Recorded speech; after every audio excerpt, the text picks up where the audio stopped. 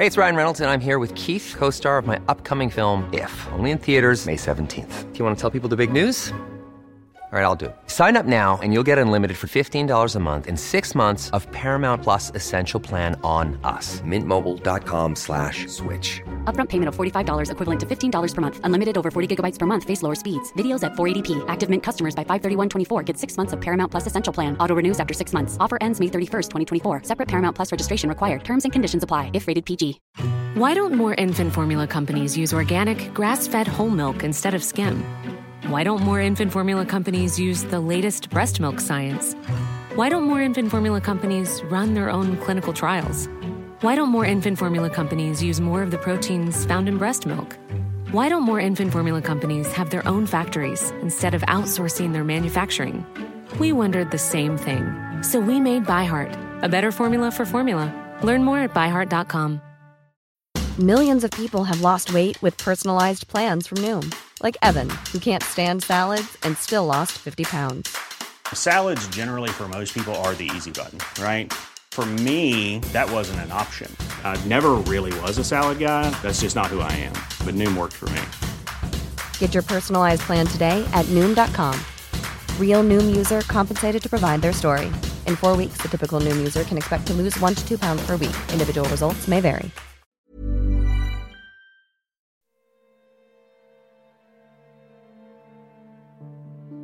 This episode contains distressing themes and descriptions of violence. This podcast is intended for a mature audience. Listener caution is advised.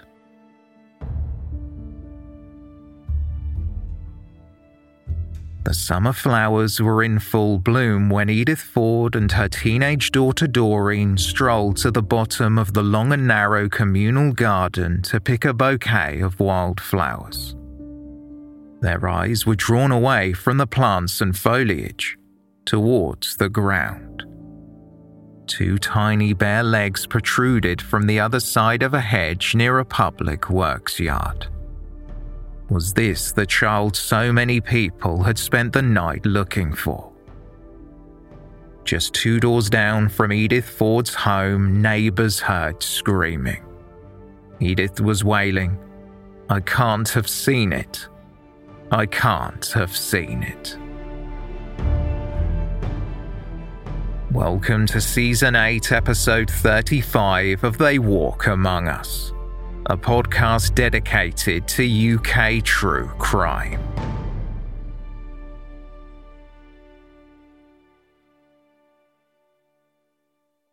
It was midweek on August 1st, 1951.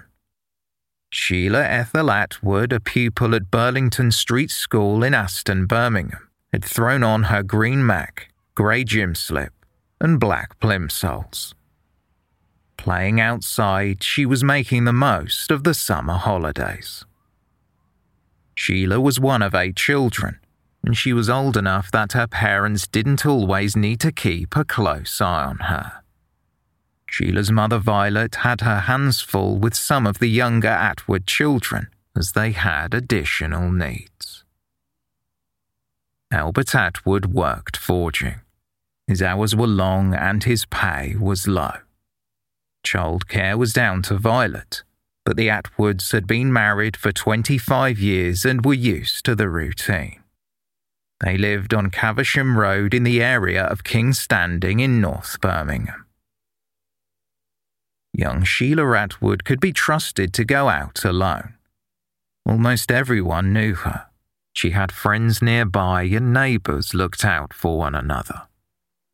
The 11-year-old appeared younger than her age, standing 4 feet tall. Her dark brown straight hair was cut in a bob just below her chin. Friendly and curious, she had a habit of chatting with anyone. At around 2 o'clock, Sheila met some friends at Finchley Road Park, and they paddled in the stream for 2 hours. It was a place Sheila went often, sometimes taking her younger siblings. A 10-year-old friend who lived on the same street said they went their separate ways after Sheila wanted to go home. Later in the day, Sheila was seen hanging around on Caversham Road outside her home at number 36, when her curious grey eyes fixated on a bicycle.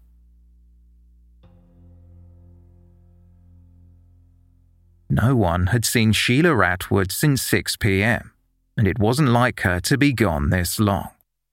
The Birmingham City Police were notified that Sheila was missing around 11:20 p.m, and everyone was worried enough to join the search party. Her mother Violet, Father Albert and some friends and neighbours grabbed lanterns and went out into the night searching for the 11-year-old.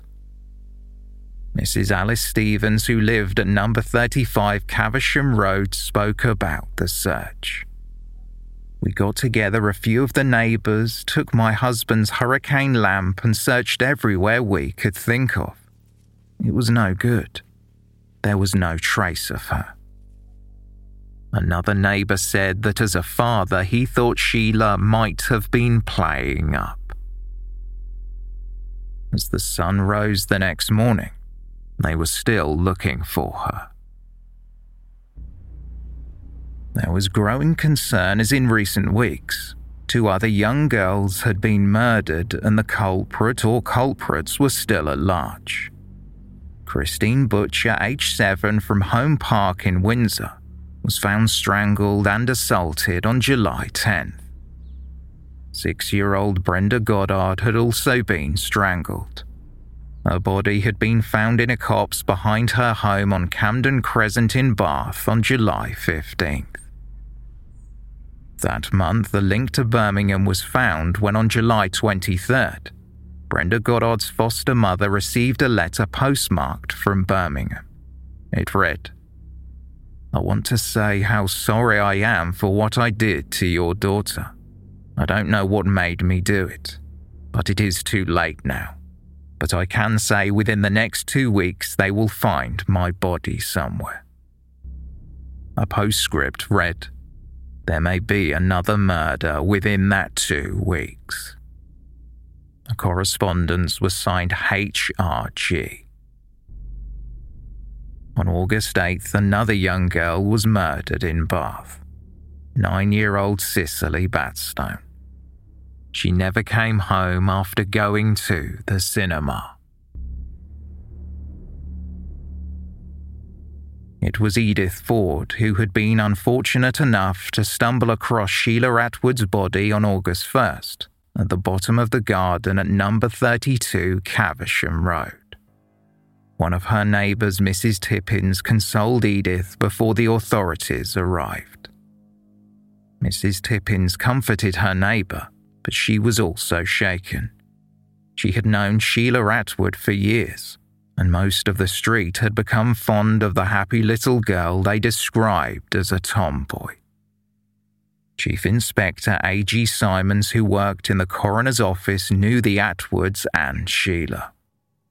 He was present when Sheila's mother Violet had to identify her daughter's body.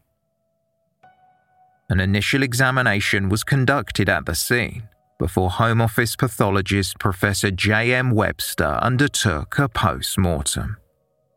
He concluded the cause of death was due to combined manual strangulation and strangulation by ligature.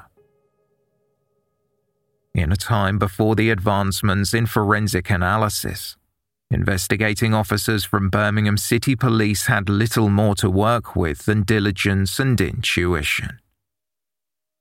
Superintendent Davis, Chief of Birmingham CID, headed the investigation. Officers worked fast, appealing for witnesses via loudspeakers in their patrol cars. A fingertip search was also carried out in the area where Sheila's body was found, but the investigation was problematic in many ways. A number of occupants shared the land, and Sheila's body was left close to Binstead Road, which was a busy thoroughfare. Clothing was noted near the body, and a bereft Violet Attwood was taken to the scene by a female officer to help identify the items. It bothered investigators that Sheila was found so close to the Attwoods' home. The remains were hardly concealed, yet the search party had not seen the body. Christine Butcher and Brenda Goddard had been murdered before Sheila Atwood's body was found. While it was initially theorized the crimes were linked, it became clear that the same person was not responsible. Cicely Batstone was murdered a week after Sheila was killed, and the perpetrator was identified. John Straffen, who lived near the girls, was charged and convicted of the murder of not only Cicely Batstone, but also Brenda Goddard. It has been postulated that the murder of Christine Butcher inspired Straffen to commit the crimes. The person responsible for killing Christine has still not been identified to this day.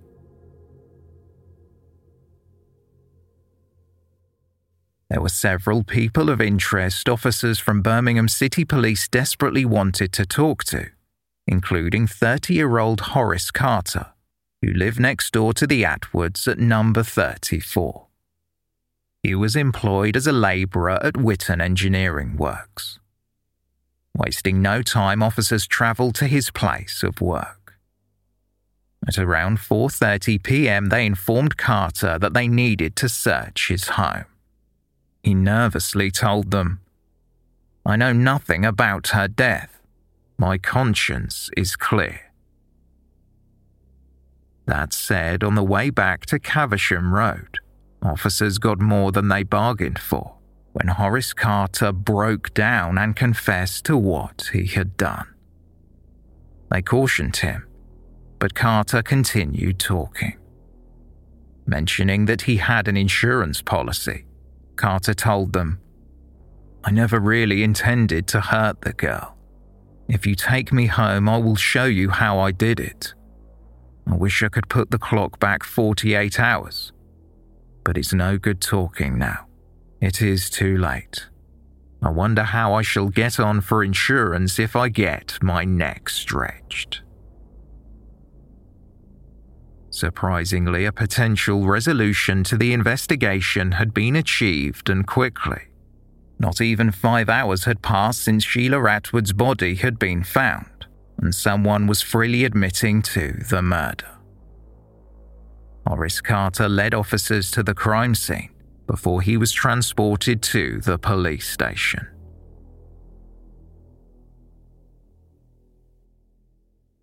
In his late teens, Horace Carter's father, John, had moved to Birmingham from Swansea in Wales. He took a job making brass chandeliers. While in Birmingham, he met his future wife. Beatrice was born there and was the same age as John. In their early 20s, the couple were married in Aston. The following year, in 1906, they had their first child, a daughter named Leah.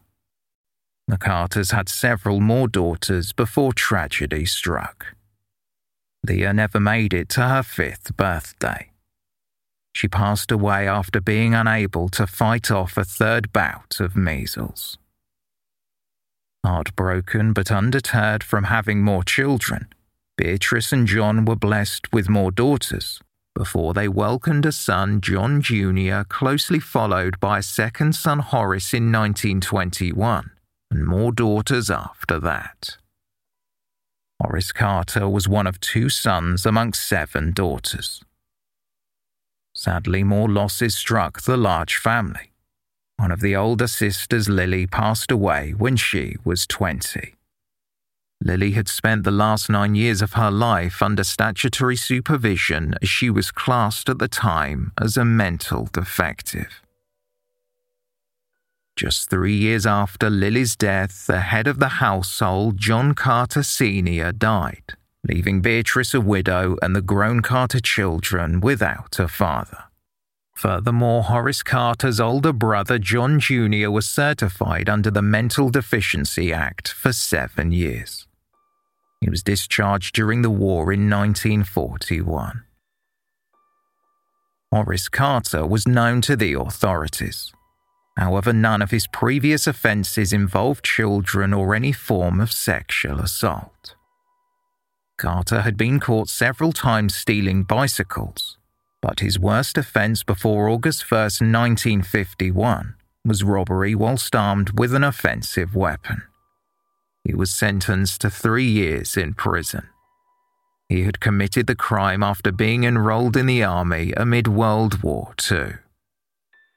Carter was living in shared accommodation on Caversham Road in King's Standing when he killed Sheila Atwood.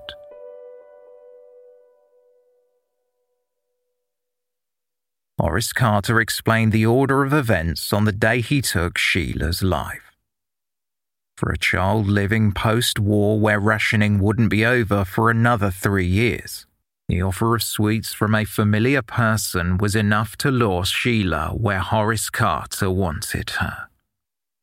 His bicycle was the first thing that caught her attention. Carter had rode his bike home, leaving it outside at the front of the house while he unlocked the back door to get in. When he returned, the little girl next door was taking an interest in his bicycle. Carter used the child's enthusiasm as a way to get her inside, asking her to wheel the bike into the house because he said the inner tube needed repairing. Part of Carter's statement read, "When she leaned it against the wall, I asked her to go into the front room. Then I asked her if she would like a few sweets." The statement described how the pair went upstairs, and Carter, quote, committed an offence against her. Fearing the repercussions of the 11-year-old telling someone of the abuse she endured after entering his house, Horace Carter murdered Sheila Atwood, smothering the child and strangling her with a piece of string.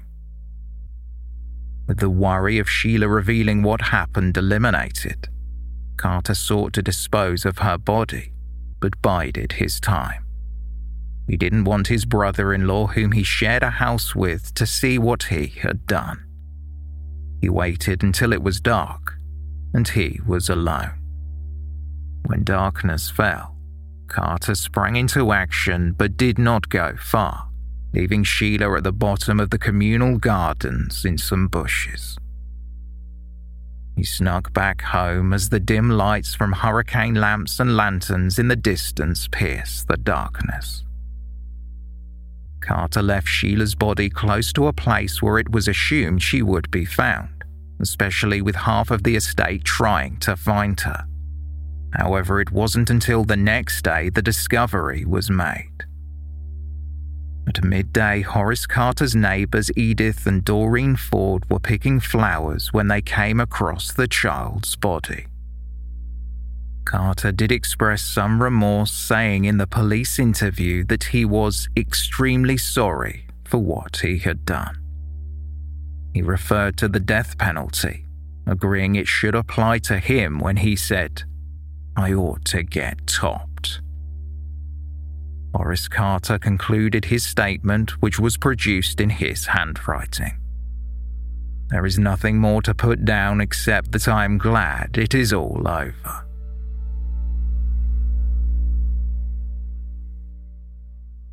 Just the next day, August 3rd, Horace Carter appeared in a crowded courtroom for the first time. The anger and empathy, particularly from mothers, was apparent in the number of people that turned up. Most were turned away as they couldn't all be seated inside. The initial legal proceedings at Birmingham Magistrates Court were a formality. The trial was months away. The accused was brought up from the holding cells. Small in stature and build, at first glance Carter was unassuming. Handcuffed to a police officer, he appeared slovenly to spectators. His shirt neck was open, and Carter was dressed in a mismatched grey-striped coat and flannel trousers. His fair hair was unkempt. When asked if he wanted legal aid, Carter responded, "No, sir. I don't think that it's worth it." It was believed Horace Carter did not have the financial means to pay the extensive costs for representation at a murder trial. Carter was told by the magistrate, "Very well. You understand you are charged with murder, and I am offering you the services of a solicitor at the public expense. You can think the matter over, and if you change your mind, you can make an application to me the next time you appear in court." Horace Carter's behaviour was unusual, considering that the crime he was accused of and confessed to was so serious. He gave a big smile to the attendees in the courtroom. It was also noted that at points throughout his confession the day before, he had displayed a laughing attitude. His statement was read in court, something that would usually be presented at a later hearing. Horace Carter was to be held on remand for a week until his next court date. However, he wasn't returned to his cell. Sheila Atwood's inquest was about to start, and Carter was in attendance. Violet Atwood was called to the witness box to confirm the murder victim was her daughter Sheila. She remained calm, but lost her composure as she left the box. The inquest was adjourned until the conclusion of the trial.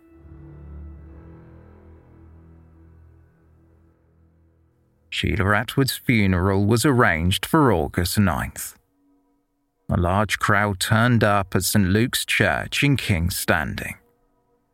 The venue was at maximum capacity with 200 people inside, and it was estimated over twice that number were waiting outside paying their respects. Sheila was buried at Whitton Cemetery in Birmingham. Horace Carter changed his mind between court hearings and applied for legal aid, which was granted. In a court appearance in mid-August, prosecutor Mr. Pugh announced that after viewing the case file, he believed evidence could be heard in a single day. A trial date was set for September 6th, but that would be moved to the start of December 1951.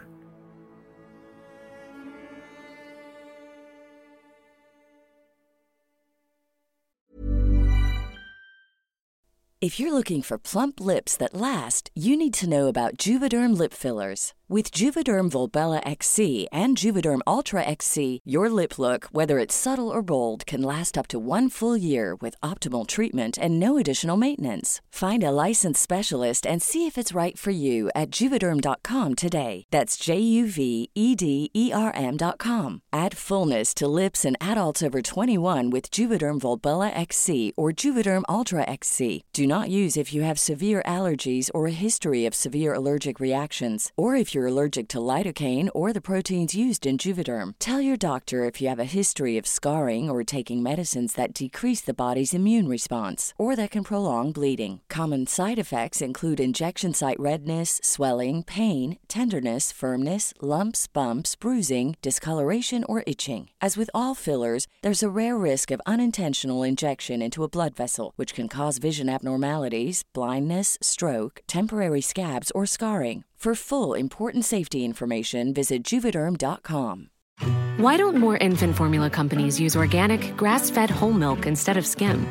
Why don't more infant formula companies use the latest breast milk science? Why don't more infant formula companies run their own clinical trials? Why don't more infant formula companies use more of the proteins found in breast milk? Why don't more infant formula companies have their own factories instead of outsourcing their manufacturing? We wondered the same thing. So we made ByHeart, a better formula for formula. Learn more at byheart.com. Hey there, it's Michelle Norris. I'm host of a podcast called Your Mama's Kitchen. When I travel, I'm usually looking for a way to find a taste of home when I'm not at home. And one of the things I love to do when I am at home is entertain. And Airbnb allows me to do that. When I was in California recently, I rented a house that had a great kitchen. And when we were sitting around the table, we're all thinking, we're in someone else's house. Someone could be in all of our homes as well. If you have a home, but you're not always at home, you have an Airbnb. Your home might be worth more than you think. Find out how much at airbnb.com/host. Many of us have those stubborn pounds that seem impossible to lose, no matter how good we eat or how hard we work out. My solution is PlushCare. PlushCare is a leading telehealth provider with doctors who are there for you day and night to partner with you in your weight loss journey. They can prescribe FDA-approved weight loss medications like Wegovy and Zepbound for those who qualify. Plus, they accept most insurance plans. To get started, visit plushcare.com/weightloss. That's plushcare.com/weightloss. Mr. Justice Castles, who presided over the John Straffen case, would oversee the proceedings. Horace Carter pleaded not guilty to Sheila Atwood's murder. He appeared composed, as the case was outlined by the prosecutor, Mr. Pugh. Pugh told the courtroom the motive for the murder was lust combined with fear. Fear the 11-year-old would tell people that Carter had raped her. The prosecutor spoke of the circumstances in which Sheila Atwood was found. Her face was blue, the mouth was open, and a piece of cord was tightly wound several times round the child's neck. The body was uncovered as far as the thighs. Near her face was a smoking pipe and a blue raincoat belt near the hedge. Horace Carter never denied killing Sheila Atwood, but the question that needed answering was whether he was of sound mind when he committed the crime. Dr. J. O'Reilly, medical superintendent at Winson Green Mental Hospital, had the same viewpoint as the second doctor who assessed the defendant on behalf of the prosecution. Dr. O'Reilly concluded that Carter was fully aware of what he was doing to Sheila Atwood and knew his actions were wrong. Dr. Humphrey, who also assessed Carter, said that although he thought Carter had a mental kink, the expert believed at the time of the killing Carter was of sound mind. Dr. William O'Connor, medical superintendent of a private mental hospital in Kings Winford, was the only expert witness for the defense. He disagreed with most points the first two doctors had made, but Dr. O'Connor and Dr. O'Reilly both agreed when concluding Horace Carter had a psychotic personality. Dr. O'Connor believed that Carter wasn't aware and was indifferent to life, both his own and the lives of others. The defendant only showed regard for his mother when being interviewed. His concern did not seem to extend to other family members, friends, or even himself. The doctor recalled asking Carter about the court case that could result in his hanging. I tried to get some reaction as to whether he was afraid of the consequences of his trial.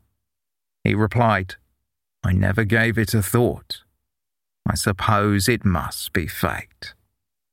Dr. O'Connor continued, It is my opinion that when he committed this murder he was suffering from lifelong abnormality, which, although not amounting to the better-known forms of insanity, was of such a degree to profoundly interfere with his appreciation of right and wrong, and his sense of guilt and social responsibility.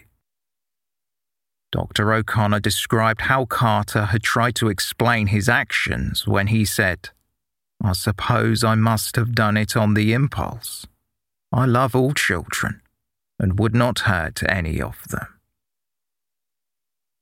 The court was told that Horace Carter had attempted suicide when he was serving in the army. He shot himself in the chest. When a doctor questioned Carter about why he tried to take his own life, Carter claimed it was something to do with the weather. Defending Mr. Elwes, KC remarked that this proved his client was indifferent as he spoke about matters of life and death in a light-hearted way.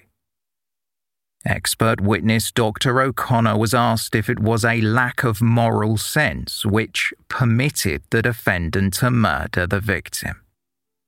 Not only a lack of moral sense, but lack of emotion, the doctor replied. In Horace Carter's confession, he claimed he didn't want to hurt Sheila.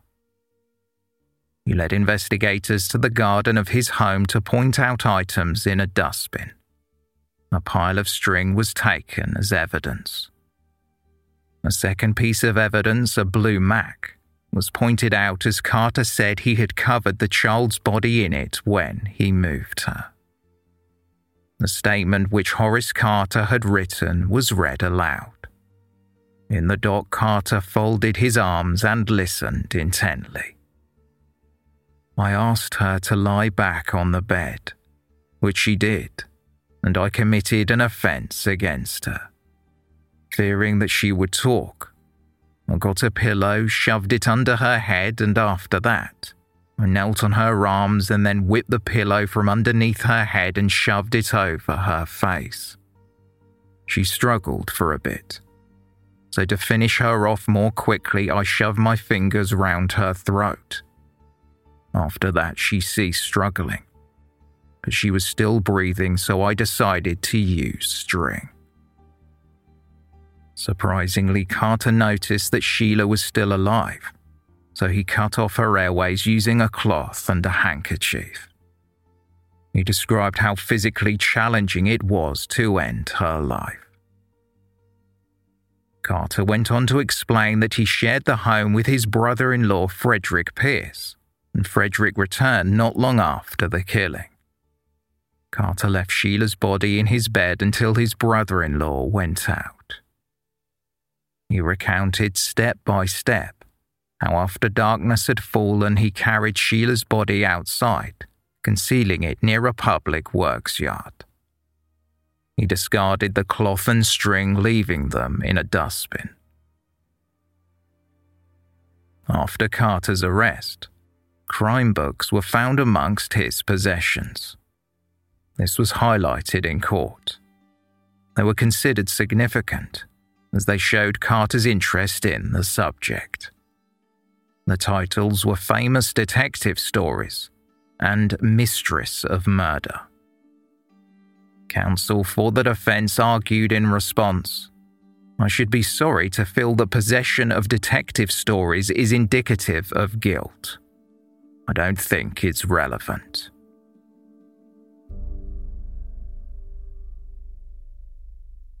Frederick Pierce, the housemate and brother-in-law of Horace Carter, spoke about the night Sheila Atwood disappeared. It was early evening when he arrived home, and he was unaware that a child living on the same street was missing. Frederick remembered Carter acting strangely, repeatedly asking Frederick when he was planning on leaving the house. Frederick didn't leave until 8:30, and was gone for just over an hour. At 10:30, a dog was disturbed and started barking. Horace Carter could be heard trying to calm it down by a neighbor, Mr. Ford, the husband of Edith Ford, who found Sheila's body the next day.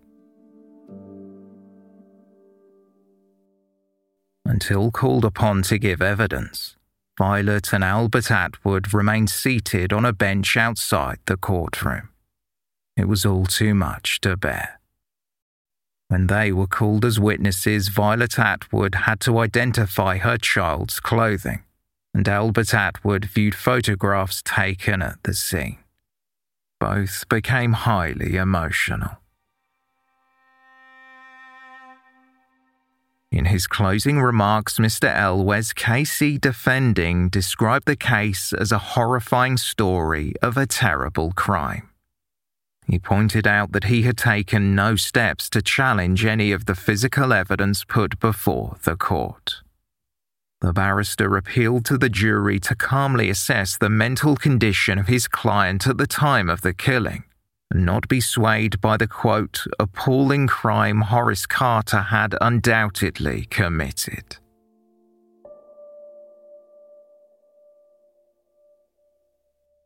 The jury consisted of 9 men and 3 women. It took only 15 minutes for them to arrive at a verdict. Jurors believed that the defendant was guilty of murdering Sheila Atwood and mentally competent to face the consequences of his actions. Horace Carter was sentenced to death.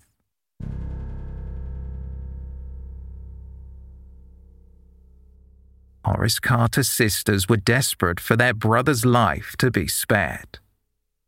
They appealed for a reprieve to the then Home Secretary Sir David Maxwell Fyfe. Carter's younger sisters Mary and Doris went door to door over the Christmas period to get signatures from locals. Despite their pleas, some people were unwilling to save a convicted child killer from the gallows. Carter's sibling Mary said, "Everyone who met and knew him has been willing to sign. He had many friends and was well liked. But evil stories have been circulated about him, and our job is difficult." Mary explained that her brother was the primary breadwinner for the family, and they were struggling without him, particularly their mother Beatrice. Their request for a reprieve was rejected, and Horace Carter was set to hang on New Year's Day.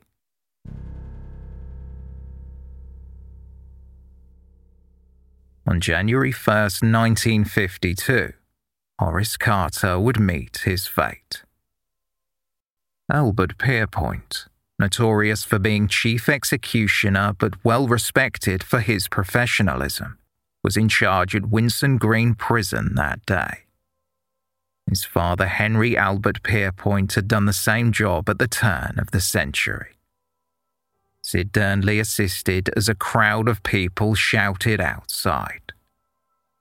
Durnley later said that no inmate had aroused the revulsion of Winson Green prison staff like Horace Carter. Winson Green was a Victorian prison built close to a workhouse and what was then called a lunatic asylum. Many renovations and changes had been implemented since the original build. A condemned suite was constructed on C Wing out of 7 cells next to the gallows to save inmates walking from the hospital wing. The gallows themselves had also gone through changes. Steps were removed so the condemned didn't have to be forced up them before their hanging. The design meant the trapdoor was level to the ground. Once open, the hanging prisoners would sharply fall to the room below. The room was equipped with double doors so the body of the newly deceased could be easily wheeled to the morgue. After all these changes were implemented, Winson Green was the principal destination where the condemned met their end. Since 1885, convicts had been sent from Birmingham, Warwickshire, Worcestershire, Staffordshire, and Nottinghamshire. Despite all the changes and upgrades to the prison, less than 50 people were put to death there up until the suspension of the death penalty. In 1969, the suspension was made permanent, and there was no use for the condemned suite at Winson Green. However, on New Year's Day 1952, the death penalty was still being carried out, and it was Horace Carter's turn. The noose was put around Carter's neck, and he fell to his death.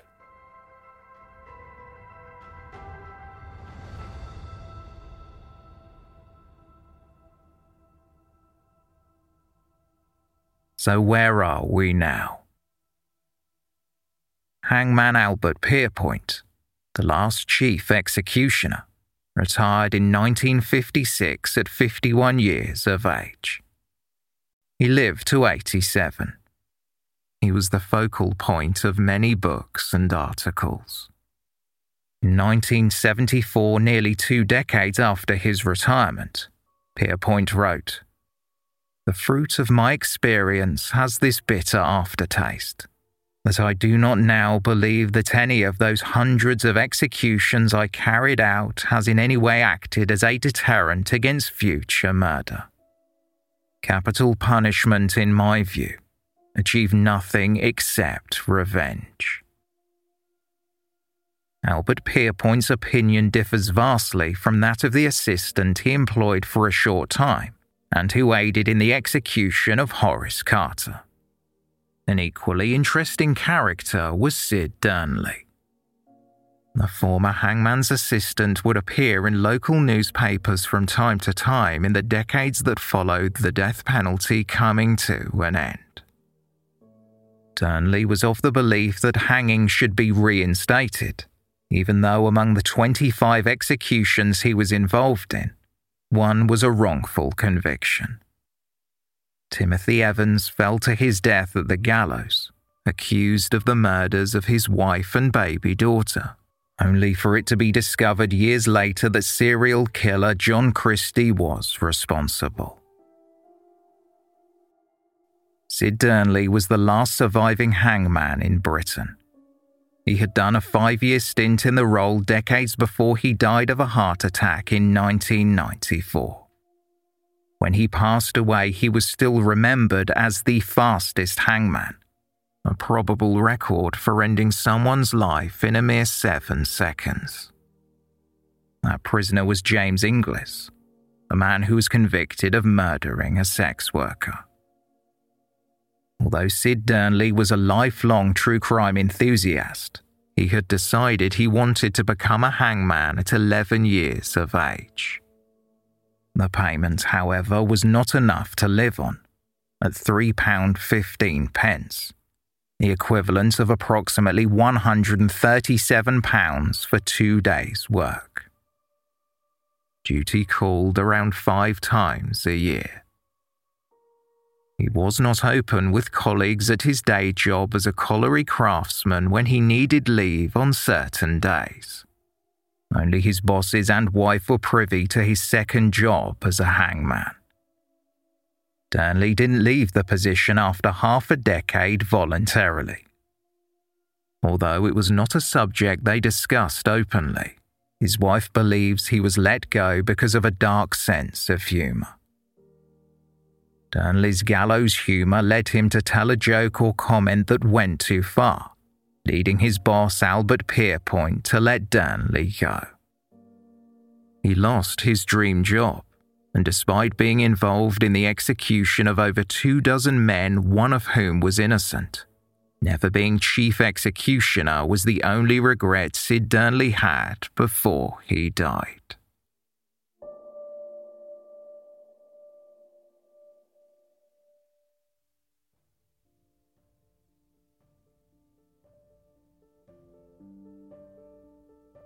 Thank you for listening, and special thanks to our patrons for their support.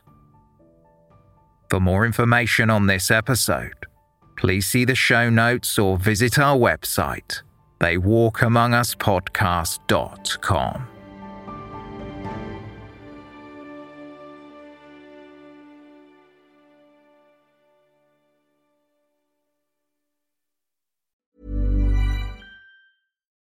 Why don't more infant formula companies use organic, grass-fed whole milk instead of skim? Why don't more infant formula companies use the latest breast milk science? Why don't more infant formula companies run their own clinical trials? Why don't more infant formula companies use more of the proteins found in breast milk? Why don't more infant formula companies have their own factories instead of outsourcing their manufacturing?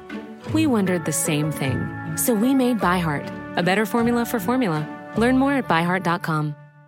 Imagine the softest sheets you've ever felt. Now imagine them getting even softer over time. That's what you'll feel with Boll & Branch's organic cotton sheets. In a recent customer survey, 96% replied that Boll & Branch sheets get softer with every wash. Start getting your best night's sleep in these sheets that get softer and softer for years to come. Try their sheets with a 30-night guarantee. Plus, get 15% off your first order at bollandbranch.com. Code BUTTERY. Exclusions apply. See site for details.